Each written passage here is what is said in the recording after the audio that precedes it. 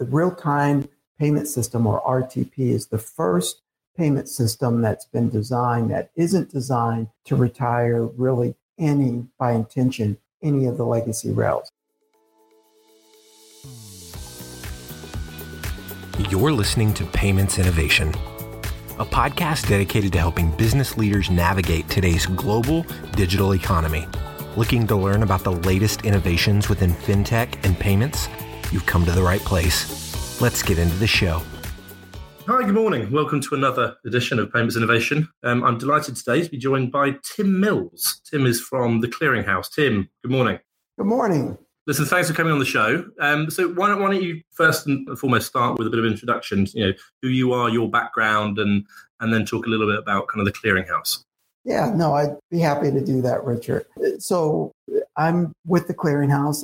My role at the Clearinghouse is I head up our business development efforts around a variety of our payment products. And I'll talk a little bit more about what the Clearinghouse does here in a moment. But my background is really aligned with payments for the last 20 years. I started off my career working in a small trade association in Ohio that was very much focused on promoting the growth of the automated clearinghouse, or ACH network. And over time, I found myself touching virtually just about every type, everyone in our ecosystem. I have had some opportunities during my career to spend some time working on payment modernization projects in various geos around the globe, including Bangladesh and Trinidad. And now I'm very excited to be here in the U.S. doing some work on modernizing our own payment system here domestically. Why don't we jump into kind of the Clearinghouse? And I think this is really interesting at the moment. I think real-time payments is a very hot topic. So why don't you give us kind of a bit of a background of what you guys are doing there? Yeah, sure thing. It's kind of interesting because more often than not, when you say the Clearinghouse, people immediately expect that you're going to pull out a oversized novelty check and send them into the sunset as a millionaire. But the Clearinghouse is an organization that was created back in the middle of the 19th century to provide greater efficiency around interbank clearing and settlement of payments. Now, when you think about the 19th century, and we talk about payments, it was really either cash or, believe it or not, it was checks. And that was really a pain point in the middle of the 19th century, is how are you going to efficiently be able to clear checks between financial institutions? And so that was the start of the Clearinghouse. And over the last 160 years, the Clearinghouse has moved from just supporting interbank clearing and settlement of checks to ACH payments, to high-value payments, to also acting as an advocate around payment-related issues for the financial services industry and specifically for financial institutions. So we've been involved in payments for quite some time. And now, as we look at the 21st century, we're playing a leading role in terms of helping to modernize the payments landscape. And on a day-to-day basis, Richard, we clear and settle about $2 trillion in payments. So it positions us very well to play a role as a leader in the payment space. So if we look at, I guess, real-time payments itself, I guess the case for real-time payments at the moment is increasingly apparent. The use of mobile technology for funds transfers has dramatically, I guess, increased customer expectation. And this, the question was, why does the movement of money, just debiting one account, crediting another account, sometimes take longer than the actual physical movement of goods? I mean, surely that's not acceptable in today's current society. And I guess, from the Clearinghouse's perspective, this is obviously really, really important in the US. And it comes at a time where you've got similar kind of schemes launching in Europe with Real-Time One. The Australians have talked about their new payments platform, the MPP. And now obviously you've got the Clearinghouse in the US. So how important is this for, I guess, industry in general? And what type of industries are going to benefit from this?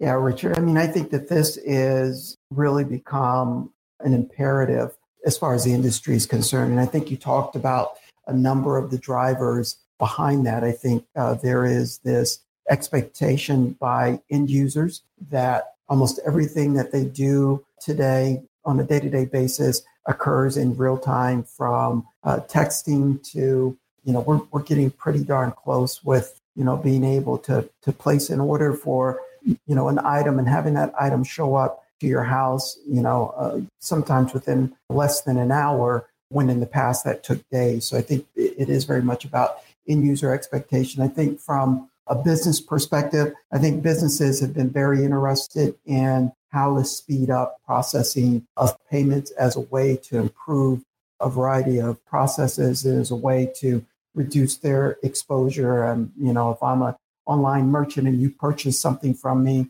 your expectation is that I would make that delivery of that product or that service, but I've got to balance that against the fact that if I release that product or service before I receive payment, and then I don't receive payment, there's some exposure that I have to deal with. And I think that also plays into where financial institutions sit as well, realizing that this whole idea of taking 2 and 3 days to clear a payment provides not only inconvenience, for end users, and some risk, but also for financial institutions, it poses some risk and can add additional expense to the payment services that are provided to end users. So, I think that those are key drivers. You mentioned that you look globally, that there is been a push, not over the last 5 years, not over the last decade, but in fact, over the last couple of decades to move to real-time payments. If you look at some of the markets in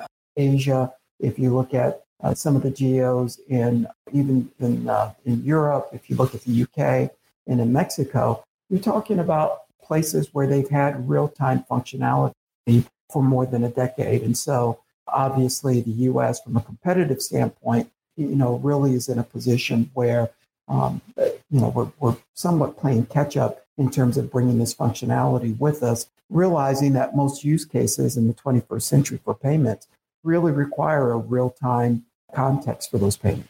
So just picking up on that, I mean, I'm from the UK and we've had real-time payments for, I guess, almost a decade now. So what have been the challenges here in the US around launching this service, and why has it taken, I guess, so long to catch up?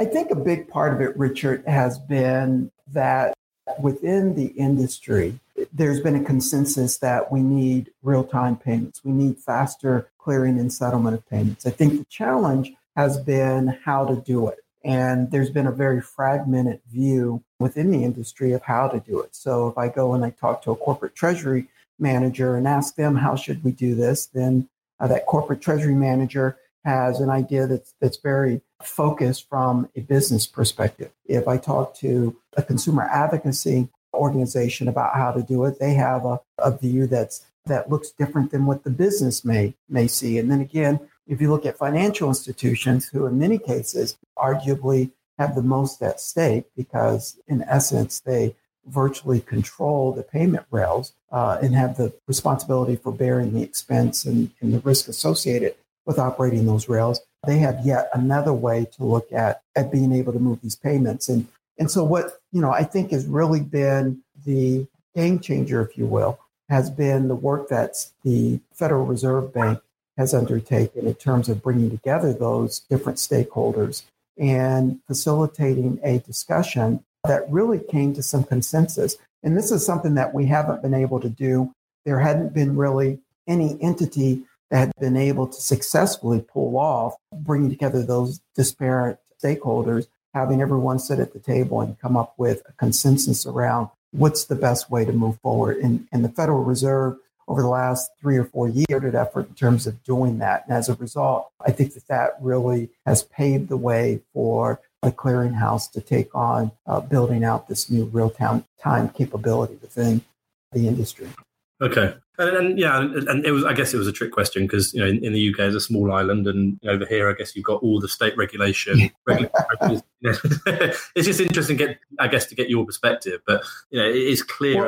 And let me stop you there, Richard, because that is a point. A lot of times, as you talk about real-time payments capability, everyone says, well, they're doing it in, Japan, they do it in Mexico, they do it in the UK. I don't know why we can't just get it done here in the US. And as I mentioned a few minutes ago, it's because you have all of these stakeholders. But just mechanically, in those other countries I mentioned, you're talking, less than a half dozen financial institutions that you've got to bring along, that you have to coordinate with. Here in the US, we have a very complex and diverse ecosystem in terms of the industry. We have, depending on who you talk to, anywhere from 8,000 to 11,000 financial institutions. They range from the smallest of the small to the largest of the large, commercial banks, credit unions, community banks. And so it truly is, pardon the expression, like herding cats in order to, and that's just one segment, right? We're not even talking about the diversity of end users, regardless of whether we're talking about consumers from millennials to boomers to the affluent, or we're talking about corporates, small businesses, sole proprietorships to middle market to large corporates, multinationals.